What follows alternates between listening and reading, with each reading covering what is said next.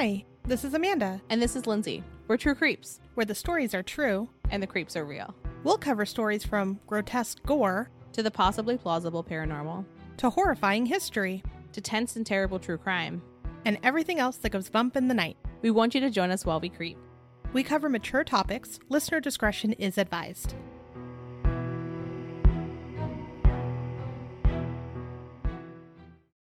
Hello, everyone, and welcome to another episode of Urban Legends. I do love these episodes. Well, I always say that though, don't I? I'm like, I love this episode every time. Well, these ones are fun and they're ridiculous, and we found some real treasures. Yes, we really did. This one is one where you really want to go look at the pictures. Oh, yeah, we'll post them too. Yeah, and if you're in the Bat Bonfire, check your feed because we'll post them this morning so you can see the photos while you listen. And if you're not part of our Bat Bonfire, check out our Patreon to find out more on how to join. Yeah. So we thought it would be fun, kind of like what we did with our Sea Monsters episode, to pick an urban legend, and it could be a real urban legend, and when I say real, like a known urban legend, or make up our own urban legend and tell it to each other to see if we can guess if it is real or made up. Yeah, and I love these. We did this with our sea monsters, and I loved it. This time, we're not going to draw them, though. However, I would like for you all to draw them and send them to us. If you do,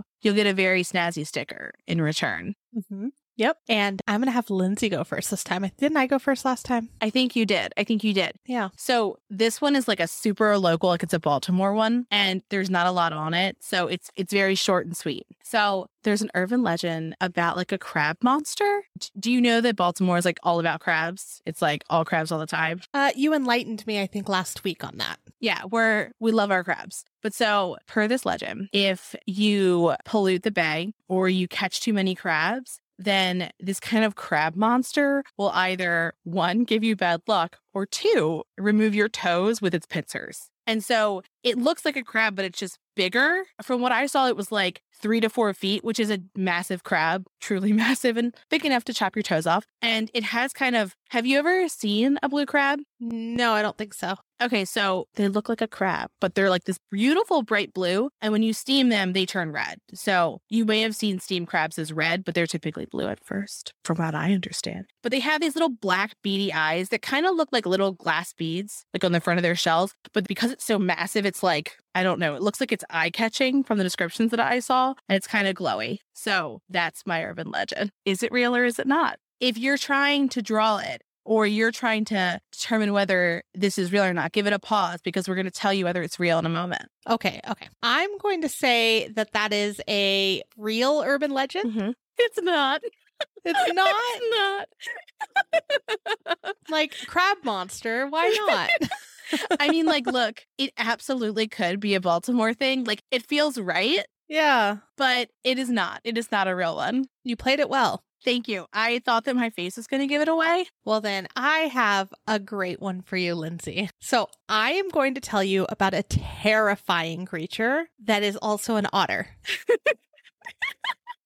I do love an otter. Can you even see terrifying with otter yet in your head? When I do, what I'm seeing, Little hands? no, my brain just went straight to Weasel from the Suicide Squad. Oh, gosh. That it looks like that. And that feels terrifying with like a white belly instead of a brown one. I should have just told you about Suicide Squad. I know you've already seen it. Oh my God, that would be hilarious though to like do one of these. It eats children. It's killed 20 children and we're like, but we love it.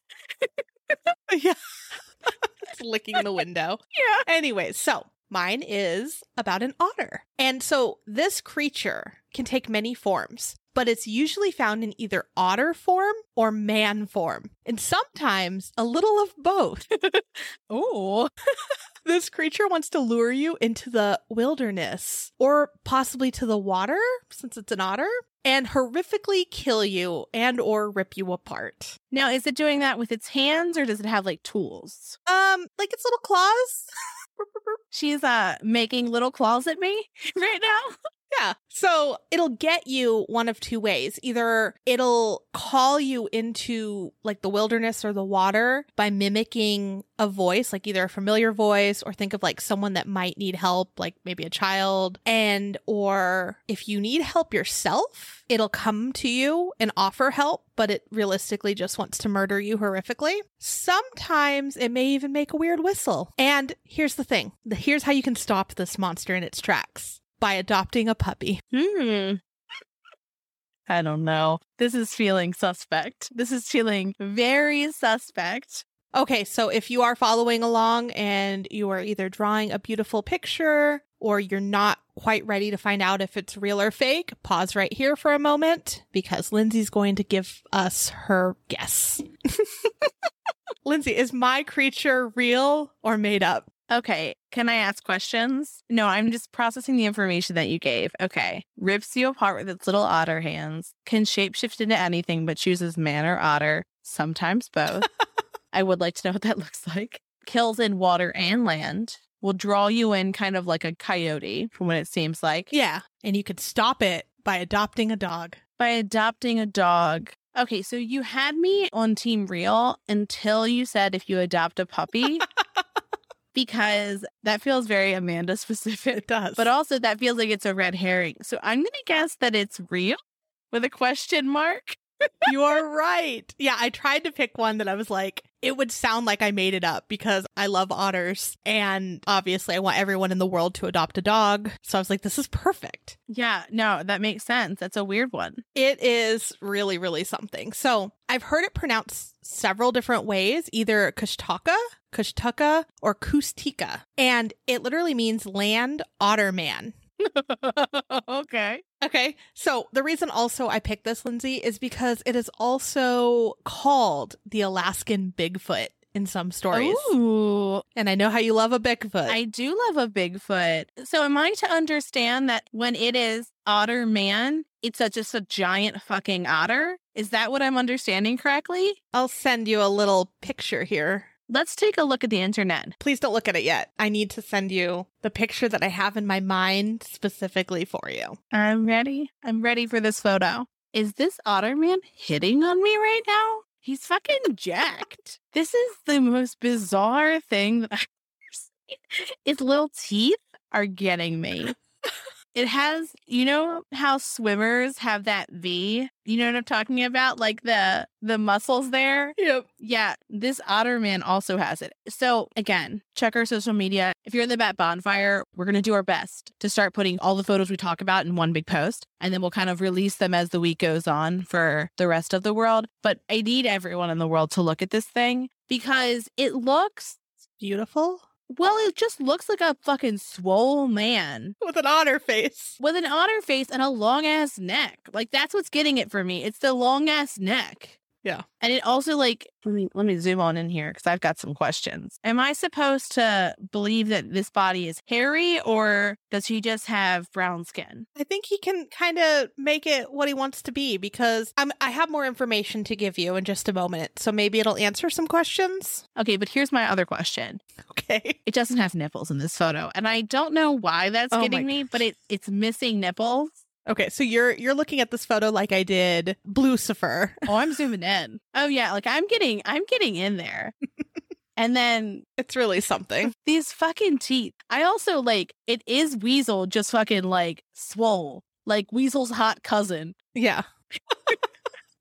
So I'll give you a little bit of background here. Of course, like this will make you look at otters much differently because this legend comes from the Tlingit people and they live in Alaska and a little bit of Canada from what I understand. And their history goes back really, really far. So its origin is they believed that the otters are shapeshifters and they can shapeshift into a man when they please. But in a lot of the stories, they have an evil purpose. And like I said, to kill people. So what they do is they trap their victims' souls and prevent them from reincarnating in certain cases. So kind of like the marrows that we talked about in our mermaids episode? Yeah, kind of. So there's two different ways. I kind of went into it a little bit. But if you're doing something in your village, like hunting or fishing or, you're doing something, a man or a group of men will come up to you, but they will look like they are part of either your group or like possibly someone you know, but they look like they belong. And they're actually this creature. Or if you are hurt and you need help, they'll come up to you and offer help. So like think of Alaska, if you're stuck in the cold or something like that, they'll come and they'll help you. But they either lead you into the wilderness, like deeper into one of the forests, or into the water. They kill you by tearing you into pieces, or they may turn you into another Kushtaka, which will then prevent you from being reincarnated. There are some stories that suggest that they actually help you when they turn you into one, because if you are like gonna freeze to death, if they turn you into one, you won't freeze to death because then you'll be a shapeshifter too. But in most stories, it looks like they just straight up kill you, or they don't want you to be reincarnated, so they turn you into it as like an evil purpose. Okay, I have questions. Also, just as a general note, normally Amanda and I, we both research the topics that we're going to talk about, and then we pull our research together and we both discuss everything. But today we actually have our own urban legends, so that's why you're probably going to notice us asking each other a lot more questions. So are we to think that there's a whole horde of these? Yeah. So it's not just one of these otter men. Yeah, because they make more. Okay, and are there otter women? They can take shape of almost anything, so I believe so. But it looks like most stories say that they turn into men. Okay. In most of them. But also, sometimes too, they have a certain whistle, like call, when they're trying to get you to come to them. And some people say it's like a 3-pitched whistle, so you'll know it's one. But then like outsiders won't know, and they'll be like, oh, someone is trying to call to me, and they'll go and get murdered. Otherwise, they can mimic the sound of like a woman or a child to make people want to go help. Also, it's really easy for them to lure you too, like someone like me, because people are easily drawn to otters. So if they're just in otter form being cute, it sometimes can draw people in. Now, I wasn't lying when I said how to keep them away, though. So they are afraid of dogs. So this is a perfect reason, if you do plan on visiting the Alaskan wilderness, to have a dog by your side, because they don't like dogs. And I've also seen some stories where they're afraid of fire. Okay, I could see that. Yeah. So I know we've discussed this before, but we had talked about how urban legends sometimes just continue because it's like a safety hazard and it's trying to keep people away from doing something. Yeah. So I think we talked about that with like the trestle, I believe. Like, don't go up on the trestle and die. Yeah. With the goat man from Hope Lick. Your favorite. So it is said that a lot of Alaskan mothers will tell this story because it keeps their kids from wandering too far from home. Yeah. The Kushtaka will get you. I guess. I mean, I'm not afraid yet. Also, just as a general, I'm doing a lot of notes mid-story. My wonderful and lovely cat, Harry, had 7 teeth removed, so he's very needy. So you might hear him purring in the background because he needs me. So he's also on some drugs. But so, I don't really find him scary. But I guess, like, if you've grown up with this monster, also, I'm like, little otter monster. It would get you. It would kill you. It would get me. Another thing, too, after I was done, I did look up some TikToks of it. And there's people that hear weird calls in the forest, like if they're like staying the night or like in a cabin or whatever. And there was a few that came up where they're like, I heard a whistle. I swear I heard a whistle. I don't know why I heard a whistle. So I was like, ooh, spooky. I love it. So I think that was fun. Yeah, I thought it was fun. I'm mad that you thought it was real. I really thought I had you. Well, because I was like, no, that's too obvious of a thing. It's too obvious. I enjoyed it. I also love a guessing game. And let us know if you thought that either of them were real. I'd be very interested in, especially Maryland people, if you thought that my crab thing that I didn't even give a name for was real. Well, I purposefully didn't say a name because then I feel like it kind of makes it too real if you're like, it is named this. And I don't know. Yeah. Well, I was going to give mine a name because it wasn't real. Yeah. I feel like that would like legitimize it. So it could go either way. I just thought of like Moana, like that giant crab man. Shiny. That's like Ben's favorite song. Like when it comes on, he's like, shiny. And like he rocks out. Before I'd even watched it once, he'd watched it multiple times.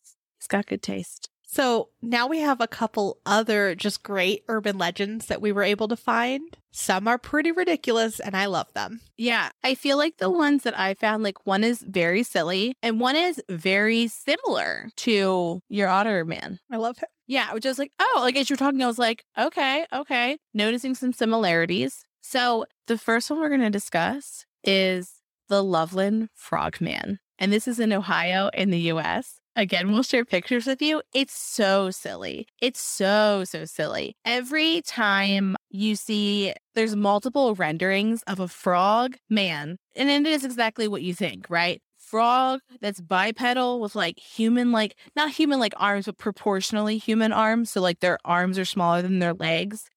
And they're always like kind of near a guardrail looking like they're going to climb over. Okay. And there's a reason that that's the main way that you see this frogman depicted. But before we get to that, so it's also known as the Loveland Frog or the Loveland Lizard Man. They're a humanoid frog / toad. They're bipedal, 4 feet tall. And then they have frog characteristics like leathery skin and bright eyes and a frog face. So Edgar Slotkin, who is a folklore professor at the University of Cincinnati, he studied stories of the Loveland Frogman and he graphed the sightings. And he said that it seems like the Loveland Frogman stories have been passed down through generations and that they also kind of come in like predictable cycles or waves. Like every couple of decades, like more come out. Okay. So stories of the Loveland Frogman started popping up in the 1950s. There's 3 distinct stories from that time, but they each start the same. There's a man driving by himself on a dark road where there was no one else around. The first variation of the story is that the driver is leaving Branch Hill, which is a neighborhood there, and he sees 3 giant creatures in the glow of his headlights. So he honks his horn because they're in his way.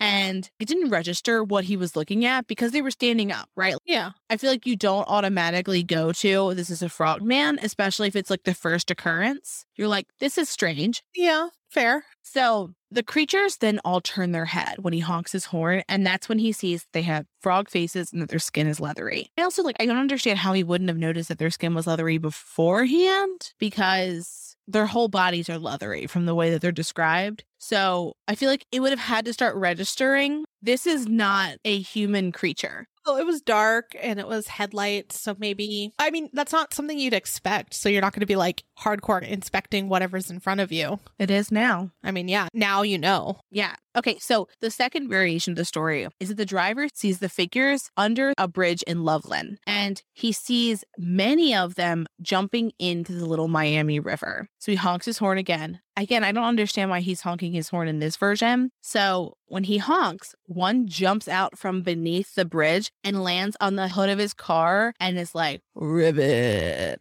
like on his hood. And then he passes out. And in our notes, I wrote, fair. Because if a 4-foot frog jumps on your hood and goes, ribbit, then I think that you get to pass out. Yeah, I'd be excited. I like frogs. I mean, I do too, but a 4-foot frog, maybe not. Maybe that's too big. Maybe that's too big of a frog for me. Okay, so the third variation of the story, the driver's at the bridge again, but this time he's out of his car before he even sees these like frog things. So he's out of the car, then he sees the figures. They're having a conversation and they're talking to each other in a very animated way. So like they're moving their bodies a lot and they're moving their hands. And so he interrupts their conversation and one of the frogmen goes to the other one, kind of like holds his finger up, like, hold on 1 second. And he goes, can't you see we're holding a conversation? How rude. And then the one who said that pulls a wand out of God knows where, puts it above his head, flicks it, and then fire comes shooting out of the wand towards the man. And he takes off, which again feels very fair. This is crazy. I'm still in my head trying to wonder, like, where did this come from? Like, why is this a thought? Okay, let's start with, first off, Frogman. I'm not going there. But secondly, a what? Yeah. So that's from the 1950s. We're going to fast forward to the 1970s, which in my mind is where all urban legends begin. The 70s? Yeah. Like the credible parts of urban legends, it feels like they're from the 70s. So on March 3rd of 1972 at 1 a.m., Officer Ray Shockey was driving his patrol car near Riverside Drive near the boot factory and the Little Miami River. He saw a large animal run across the street, and when it stopped, he could see it in his headlights. He said it crouched like a frog. He described it as having bright eyes, a frog-like tongue, leathery skin, and like it weighed about 60 pounds. Weird that he was like, I can eyeball the weight on this fella. Yeah. So before he could get out of his car, it hopped over the guardrail and into the river. So he went back to the station and he came back with one of his friends and fellow officer, Mark Matthews, who came back with him to kind of like look at what was there. And when he got there, they saw scrape marks that led down the hill into the river that would like match something of the size that Officer Shockey was talking about. And so Shockey described the creature to his sister, who drew a sketch, and he confirmed that that sketch was accurate. Now, this sketch is what spurs like every other piece of Frogman art of them like going over the guardrail, because every other one is him about to go over it. It's a very fantastic drawing. And so 2 weeks later, Officer Shockey's colleague, Officer Matthews, reported seeing an animal near the same road that they were on. And it's interesting because I see two different accounts of what happened. The first account is that Matthews immediately got out of his car and shot the animal in his head. He then retrieved it so he could show Shockey what it was, and that it wasn't a frog at all, but it was a 3 to 3.5 foot iguana that was missing its tail. And that Matthews showed Shockey, and they both were like, this is what was there. The second version of the story is that Matthews stopped his vehicle because he saw a large animal laying in the middle of the road. He assumed it was roadkill, so he was going to move it off of the road. When the door to his patrol car squeaked when he opened it, the animal hopped up into a crouched position, and he describes it as kind of like a football player. So Matthews tries to shoot the creature, but he didn't think he shot it because it never slowed down. So Matthews said that the creature stood up more erect than Shockey had described. So not an iguana at all, right? That's a very different version. Yeah. So Matthews also confirmed that what he saw matched Shockey's sister's sketch. Weird. Yes. So years later, Matthews and Shockey said that they both saw a big iguana. Some folks think that they said that because for years they were ridiculed and it was all anyone ever wanted to talk to them about. So they were just over it. Yeah. Fair. So also in March of 1972, a farmer said that he saw a huge lizard-like or frog-like bipedal creature. So let's fast forward many years to August of 2016 when Sam Jacobs was out looking for a Pikachu while playing Pokemon Go. He was between Lake Isabella and Loveland Madera Road when he saw the frogman. He said it was a giant frog that stood up and walked on its hind legs. And he even took a photo, which we'll share. And it's got bright eyes. It could be fake, but it looks real-ish. I want to see this photo. So what I love is that the community has really leaned into the Frogman. And on September 11th this year, they actually had their 7th Loveland Frogman race. There's even a musical about the Frogman called Hot Damn, It's the Loveland Frog, which I love. I love that. I don't understand. What if it's just like a big species of frog that someone found? So in that area, there are not any bipedal frogs that they know of. I mean, we have gigantic toads here, not 4 feet, but there's some pretty monstrous toads that come out in the monsoons. Yeah, there are species that are bipedal-ish, but not any that walk like a man from what I understand. And even if they were, they wouldn't be 4 feet tall. I feel like if there was 4-foot frogs in the world, we would know. And it would probably be in Australia. It probably would be. Oh my God. Look, the internet did not disappoint when I typed in 4-foot frog. There is something called a Goliath frog that can be like up to 3 feet, but he's a chunky fellow and would not be standing up straight. Oh, wait, the monster Texas frog. That looks like a beast. Yeah, like I think that there's big frogs, but I've never heard of like 4-foot frog. I mean, this one looks, I'm assuming this guy is at least 5 feet, right? Oh my God. Giant frog weighs 20 pounds. So it looks like there was a giant frog killed in Texas on a golf course. But I would venture to say that is also a weird thing. Right. Well, I guess there's giant man frogs running around. And they also call him Frogzilla. I like Frogzilla. Frogzilla, which makes me think like that's not real. How long do Texas bullfrogs get? I thought it was fake, but if you go to News for San Antonio, it's from the news site and it says man who caught giant bullfrog says picture is no hoax. And then there's a couple other pictures. Yeah, I don't think it was a hoax. I just think that that's an anomaly of a size of frog and that they also have a frogman then. They probably thought it was a frogman. He jumped out of his car and then he shot it. Yeah. Sad. All right. Yeah, no need to kill things just because you don't understand them. let me tell you about another fantastic creature. Is it bipedal? I mean, I guess, yeah, it can be. So it's called a ningen, and they are humanoid creatures that live in the waters near Antarctica. And what they look like is they're completely white. There's a lot of different descriptions, but some are said to have mermaid tails or additional fins. Ooh. But others have hind legs that allow them to walk on land. Some say it's the size of a human, while others say they're like 60 to 90 feet long with a blubbery skin like a whale. To me, it sounds just like they saw a white whale. Yeah. But they have eyes and a mouth, but no real other facial features. And like when you're looking at these pictures of what people think that they look like, it kind of reminds me of like a whale or maybe even like a dolphin in a sense, but like minus the long nose. Okay. So other accounts say it's almost like an Antarctica mermaid. I'm in. Yeah. And when they describe that, they say that they have human-like hands or arms. And then in my head, what comes to mind is on our mermaid episode when I told you about that white mermaid and then you kind of died inside. Yeah. Well, no, keep in mind, it wasn't that it was a white mermaid. In my brain, it was flesh colored. So it could be an array of different shades. But the idea that the top human half, skin color, would continue on to a skin tail haunts me to this day and will forevermore.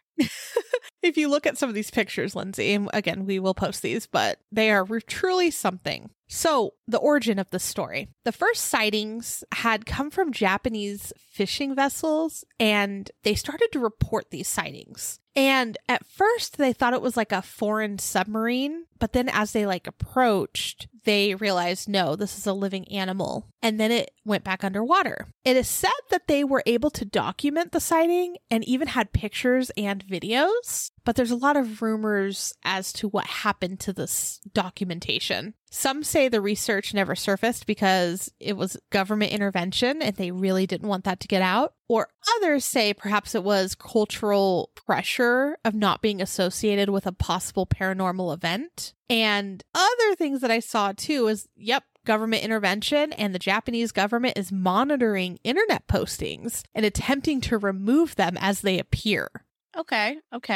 All right, maybe. So the first time people started like talking about it is it surfaced on a Japanese forum called 2channel. And they described it to be about 100 feet long and a somewhat humanoid shape with arms and legs. And it was published in that forum about 15 years ago. The first public article came up in 2007 in a Japanese paranormal magazine. And they were called Antarctic Humans, which I'm like, okay, humans in Antarctica, sure. I would love to do an episode on just Antarctica conspiracies because there's some doozies out there. Oh, there's so many. Yeah. So the article also included a Google Maps screenshot that is believed to be a ningen off the coast of southern Africa. But from what I understand, Google Maps no longer shows it. So a lot of people are like, oh, it's a cover up. But others are like, no, they just took new pictures. Who could know? Yeah. So a couple additional details about these creatures. They're often out at night. And then ningen means human in Japanese. So there's a few different theories as to what these might be. Some say it's just an undiscovered creature and that it could even be a type of ape that can breathe underwater. Some think that it's maybe a whale and people are just seeing it in like a different way and not really realizing, no, it's not coming out to walk. Other people think, no, it's just ice. It's just an iceberg and that it's pareidolia that is making them see the shape in the ice. And we talked about that a lot too, I think on our ghost episode, right? We've talked about it in a lot of episodes. We did talk about it in Ghosts. That's where we first talked about it. Yeah. So some people think that the online photos are made to look so absolutely unbelievable so that it damages the credibility of the real ones. Oh, I'm looking at it. I'm looking at it right now. Yeah. So when you look at like the walking one, they're saying that they're posting things like this. So you're like, okay, sure. But some of the photos when you Google are real life ningen. I don't like that. That like It feels like one of those things where like it could be real. Right? Like it could absolutely be a creature. Now, a lot of people say, well, you know what? It's hard to get proof, and it's understandable because of where they live. So it's a remote area and it's super expensive to research there. So that's a lot of the reason too why a lot of people say there's a bunch of conspiracies in Antarctica, because it's just not really explored, right?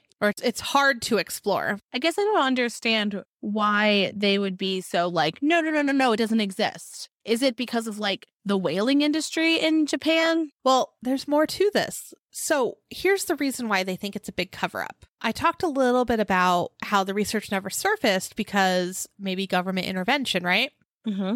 Well, some believe the reason that they're trying to cover it up is because the government is using a chemical from this creature for medical or military purposes. And so they don't want people to know they exist, because then they can't get that chemical easily, or, you know, other people will want to see them and they want it hush hush so they can take this chemical. That's a very specific reason. It is. It's very weird. Also, based on their possible humanoid appearance, some believe that they can be super intelligent because of their similar shape. That means that maybe they have a similar ancestry and that perhaps they have similar brains. And a lot of people consider the idea of maybe we could communicate with them to learn more about sea life. I like this. I like this a lot. Yeah. So I don't know. I mean, I do think there's a lot of undiscovered stuff, obviously, in the ocean. Yeah. And Antarctica makes sense because what's going on there, right? So maybe something like this is a thing. I mean, looking at the Google Maps picture, I think that's just ice. I don't think that that's one.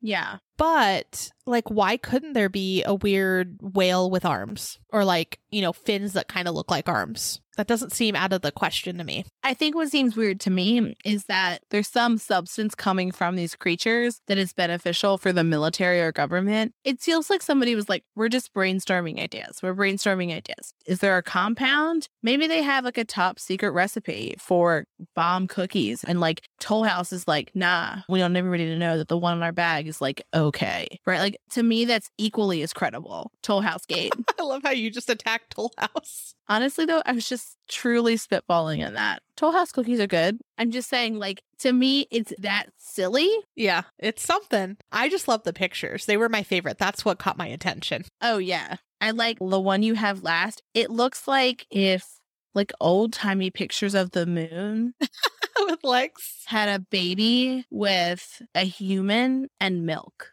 Ew. You're welcome. You're welcome for that. That was my favorite picture before. You're welcome. Kind of looks like a frogman in a way, too. It kind of does. It's like, what can we put on some legs? It's great. Okay, so the next one I'm going to talk about is called the Chulachaki. And so they're a gnome/demon/shapeshifter. They can turn into animals or humans.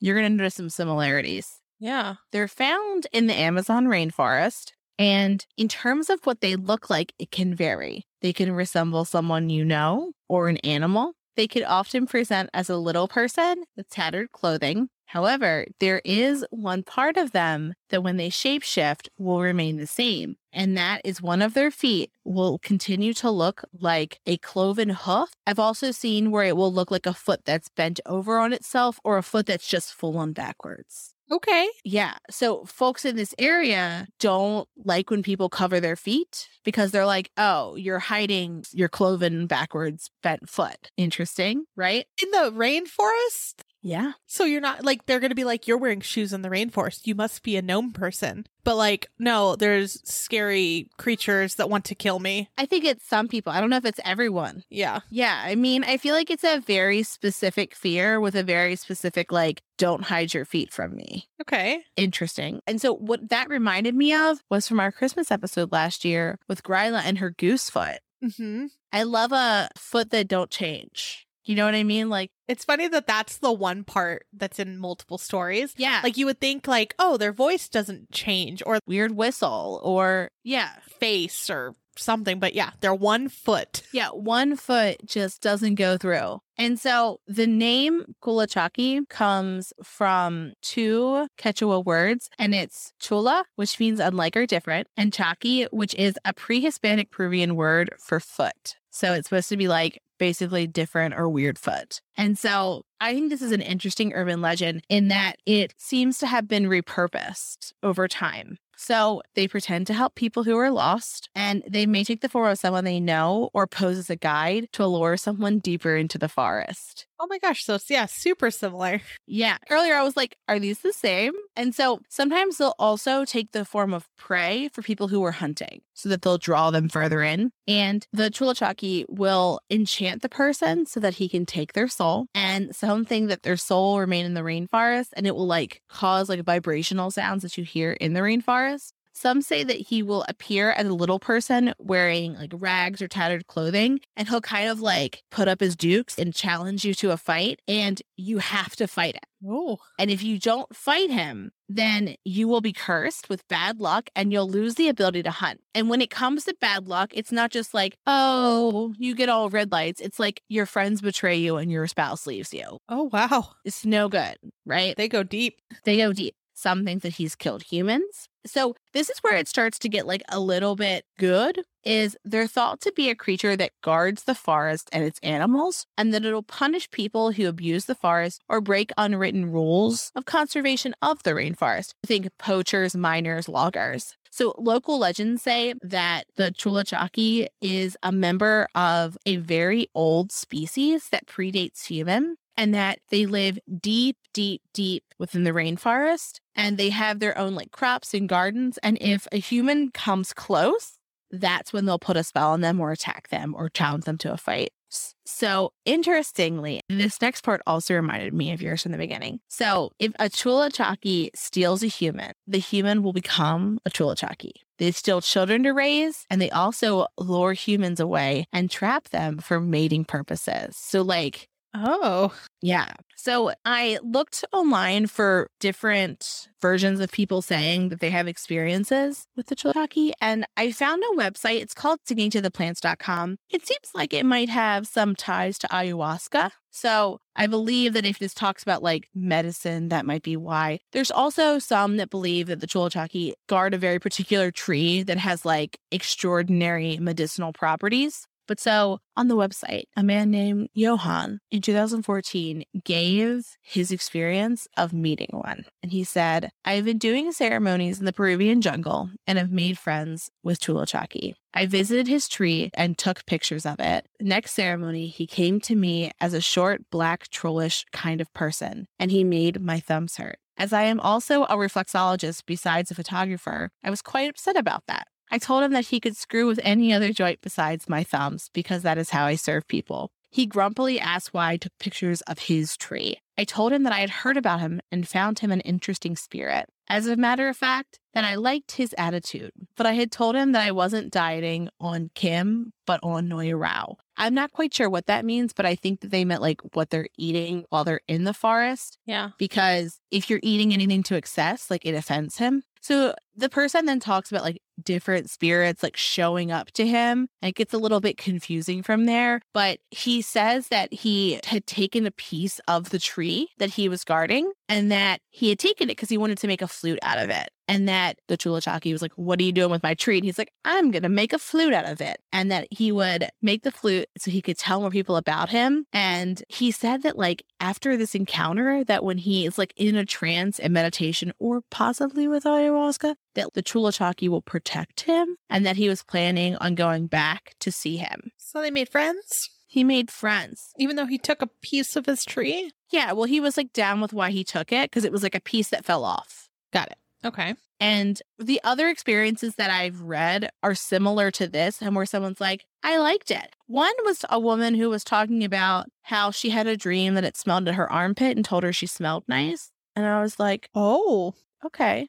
I just think of it like a forest spirit, right? Yeah. Like a lot of people say there's spirits that protect certain areas, and that's kind of where I'm going. Something to make people be better humans in the forest. Yeah, that's very much what I also took away from it, was that it's like a guardian spirit who overall kind of does some good things, and that like if you do anything in excess that damages the forest, you'll have to pay. But people are believing in them less and less with deforestation, and because more and more of the area is known, so it's starting to die down. Poor guy just wants his tree. right? So I have one that has become an urban legend and is called the Crying Boy. And this one was really interesting because there's so many thoughts and feelings about this particular item, and it's a painting. So the origin story. There was a string of house fires in England in 1985 that destroyed everything except for a painting called The Crying Boy. On September 4th, 1985, The Sun, which is a British tabloid, published a story called Blazing Curse of the Crying Boy Picture. Ooh. And it had the story of a painting that caused fires. And there was supporting comments included in the article from a local fire station officer. So people are like, fire station, they're bought in. We're totally bought in. So what was happening is basically these house fires were happening. And then after the fire, all that would be left would just be this unharmed painting of a crying boy. From what the article talked about, all the fires started spontaneously and they couldn't figure out why. There's also a story about how like a couple thought this is just a painting. They kind of laughed off the warnings that their painting could possibly be cursed or, cause something bad to happen. And then something bad happened. So there's a call to action to get rid of any of these crying boy paintings immediately. Fair. And I said that someone from the fire station talked in there too. The firefighter, I guess, said something along the lines of no firefighter would allow a copy of this painting in his own house. That's bad news. It kind of started chaos, right? So the Sun requested the readers to send their paintings in to be destroyed. And according to the editor, the office got swamped in crying boy pictures. They later burned them and discussed it in their 1985 article on Halloween with the headline Crying Flame. I don't like it. It's so weird. So a week after their first story went out there into the world, they published another article called Crying Boy Curse Strikes Again. And they discussed another fire where the same thing happened. And then this time, though, they had a different painting on the cover, and it's actually by a whole different artist, which I thought was kind of weird, that they're just like, I guess any crying children might be bad. So over the next few months, The Sun and other tabloids continued their crying boy coverage, and there were additional bonfires organized. It's estimated that thousands of the paintings were destroyed during this time. Some even wrote in to these tabloids about how they tried to burn their own painting, but they couldn't get it to burn. So then the legend kind of got out of control and really popular because the artists seemed to be really obscure too. So people are like, this is crazy. Like, what is happening? So I tried to deep dive a little bit more because this just seemed kind of crazy, especially because there are still articles that you can find about this painting. And the artist, it said that the artist's name was Giovanni Bragolin. And for a long time, it was hard to find information on him. Rumors were told about the paintings and that he had painted hundreds of crying children, either in Italy or in Spain. And in 2000, there was a book called Haunted Liverpool, which claimed that in 1995, a well-respected school teacher whose name was George Mallory discovered that the painter was actually a mysterious figure named Francois Seville. And other sources, though, say that the artist was Bruno Amadeo, and the other names may have been like his pseudonames. Okay. So it seems like any of those names go. And when you look up Giovanni Bragolin, Crying Boy, it comes up on things. So these particular crying children paintings were mass printed and they were available in a lot of stores in the 50s through the 70s. And from what I was reading, I guess it appealed to a lot of young couples for some reason. And I cannot understand why. Like, there's no reason I'd want this painting. Yeah, as you were talking, I was like, why would you have a crying child photo? I don't understand. Yeah, I don't know. Like, I have no idea. But it seemed like a lot of people liked putting them up in their living room areas, their sitting rooms. People go through weird art phases. I mean, like, don't get me wrong. I love weird art. Do I have a print of a Furby tea party? Absolutely. But I just feel like it's quirky, right? That's something fun. It's joyful. Yeah. But like a crying child is not, I don't know what that appeals to. Well, also, like, I'm a very big believer in that art should make you feel something. And I'm sure that painting makes you feel something, but I generally tend to buy art for my home that makes me feel positive feelings, not just anything. Exactly. Yeah. So there was a backstory created for this painting, and there's so many stories, and there's even some books written about them, but many discussed that this painting, this particular crying boy, was that of an orphan child. And shortly after this painting was made, that the artist's studio burned down, and then the child died in a car crash. And so the legend says that the curse only affects someone once the owner of the painting is made aware about all of this. And the only way to get rid of the curse is to either give the painting to someone and be like, joke's on you, or reunite the boy with the girl variation of the painting. It's very strange. There's so many different variations of the story, so it's a lot. There were other publications talking about the story, and it gave a similar backstory, but gave a few more details. And it seemed to be kind of a combination of what that school teacher said, George Malloy, combined with a little bit of what that tabloid had said in 1985. And they say the painting was of a boy named Don Benio, and he accidentally started a fire in Spain, and his parents died. So that made him that orphan. And then shortly after the event, it seemed that anywhere the boy went, some sort of fire would follow. And then that kind of prompted him to be called Diablo. Okay. And some believe Don was adopted, right? He's an orphan, and he was adopted against the will of a priest, and then he was abused by the painter. And so in the 70s, the boy died of an explosion that was caused by the car accident. And then the fires surrounding the painting are actually the boy's curse. Remember, fire would follow him, and it's his way of getting revenge.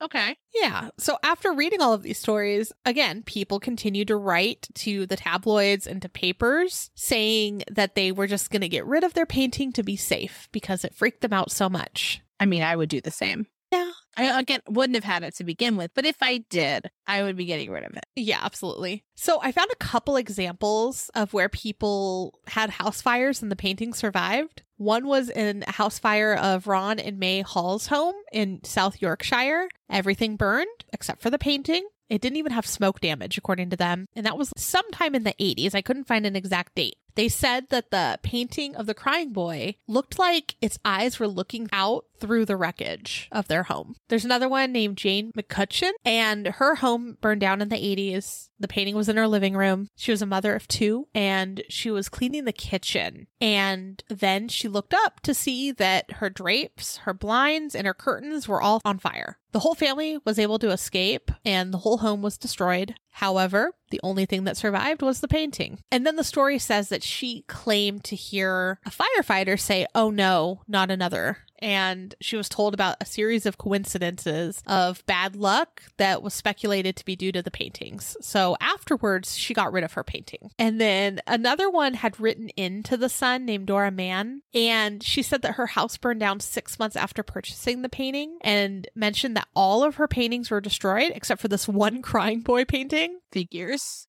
Of course, right? And then another person said not only the fires, but she said that she had bad luck and that her husband and her 3 sons died since purchasing the painting in 1959. Oh, damn. Yeah. So I guess there's so many different stories that were sent into these tabloids. That's just a couple of them. But there's a lot of theories, and it might even be debunked. So journalist Dr. David Clark says that the legend just has a ton of holes. So when he did his research, he couldn't find evidence that that teacher, George Mallory, even existed, or that Don Benio, the boy, did either. Also, remember how the painter may have different names. So he said Amadeo likely painted 20 to 30 of these crying boy paintings after training in Venice after World War II, and sold them to department stores through the 70s. And remember how I said the tabloid had another artist? Yeah. He's saying, like, it's kind of weird that there was similar paintings that supposedly were cursed too that have nothing to do with each other. Like, the artists have nothing to do with each other. Yeah. So just seems very weird. Another theory is that the Sun made up the entire story just to get more readers because they were competing with another publication called the Daily Mirror. So maybe. Another man, his name's Stephen Punt, and he was a comedian, writer, and a BBC radio presenter. And he researched the stories, and he actually found Jane's story, the one that I just said a little bit ago. And he bought a painting of his own. And he even remarks, like, little nervous, right? Fair. But he did an experiment and he actually tried to set it on fire. And there's a YouTube link of his experiment too. And basically he had the painting kind of on a brick, and then it looks like he started the fire on the bottom right hand side of the painting, underneath it, so that hopefully it would catch on fire. Yeah. Well, he set it on fire to test if it was fire resistant. And basically once the fire was going, the lapel on the boy's jacket was singed a little bit, and the painting did get a small hole from where the fire was burning, but it stopped pretty quickly afterwards, and the painting seemed almost unharmed. So the painting, from what I understand, is also printed on compressed board. And according to people that make things, they say that that's kind of fire resistant. So overall, what they ended up believing is that the varnish on the painting was probably stopping it from catching on fire. Oh, okay. And so that would make sense why that particular painting didn't burn while others might have, because maybe they weren't using that particular varnish. That makes sense. In my mind, I'm okay, that debunks it, right? It's just a special painting, something on it. But even though it is debunked, there's still a lot of people that hesitate to have this painting in their house, knowing about all the other fires. And a few of them are that's just too much of a coincidence that all these people's houses that burned down in this time frame all had that same painting. Maybe it is just a big coincidence, but it's do I want to be part of that? Do I want to chance it? I mean, also, why are you buying a painting of crying children? No reason. Who could know? There's no good reasons. It seems like it was just a common print at the time. So if you want to own one of these yourself, the paintings are still available online. And I thought it was funny because a lot of them are labeled cursed or haunted. Of course they are. And I even saw one on eBay that's selling right now for $222.83. Hot damn. Yeah. So, Amanda, I have a question for you. Who do you think owns one of these? One of these crying boy paintings? Mm-hmm. Zach Baggins. Oh. In 2016, someone donated a crying boy painting to him for his museum. Of course they did. And he was it's haunted. Yeah. I was oh, this has him written all over it. It looked at me. Well, great. They would gift it to him because they're how do I get rid of this curse? I can give it to someone. Here's the thing. If you've got a cursed item, Zach Baggins wants it. So, why not give him that curse if he wants it? He's asking for it. I mean, he literally is, though. He literally wants to be cursed, which feels a lot like self-harm. You know what I mean? I'm why do you hate you so much? It feels I guess in my brain, I'm you couldn't believe in this stuff or you wouldn't be doing all of this. Or he's trying to enlighten people so they don't get cursed. Oh, yeah. Zach Baggins, the altruist. Her eyes couldn't roll harder. My eyes rolled so hard, they sprained. I sprained my eyes. So these were interesting urban legends this time. Yeah, some weirdies, if you will. Yeah, I love the weird creatures. I really do. Because the thing is, there are unknown creatures, right? Undiscovered creatures on our planet. Yeah. And they could completely be a weird whale, frog, something or another man out there. Who could know? When you're right, you're right. Yeah. If you have an urban legend that you'd love us to share, shoot us an email. We'd be happy to look at some other creepy, weird urban legends. Yeah. This is one of our favorite topics. We say that a lot, but this one is a lot of fun to research, and these pictures are fabulous. They bring great joy to my heart. There are some quality products that I found in my research, including a frogman with a butt, with quite a butt, right? That's why you were sending me that weird sticker. I was wow, your sticker game's gotten weird. No, that wasn't me. That was somebody else's beautiful talent. They actually do a whole bunch of cryptids with their butts. It's very funny. I found it very humorous. Again, we'll be posting these first in our Bat Bonfire. If you want to join our Bat Bonfire, check out our Patreon. We have a lot of fun tiers. Yeah. Also, if you're enjoying our True Creeps episodes, please give us a review on iTunes or Facebook. And if you do, shoot us an email with a screenshot and we'd be happy to send you a sticker. Yeah. And with that, have a good weekend. Thanks for creeping with us. Thanks for listening. For more information on our sources, please visit our website, truecreeps.com. If you'd like to follow us on social media, you can follow us on Instagram at TrueCreepsPod, on Facebook at facebook.com/TrueCreepsPod, and on Twitter at True Creeps. We'd love for you to keep creeping with us. So if you like this episode, please subscribe, rate, review, and share the show with your fellow creeps.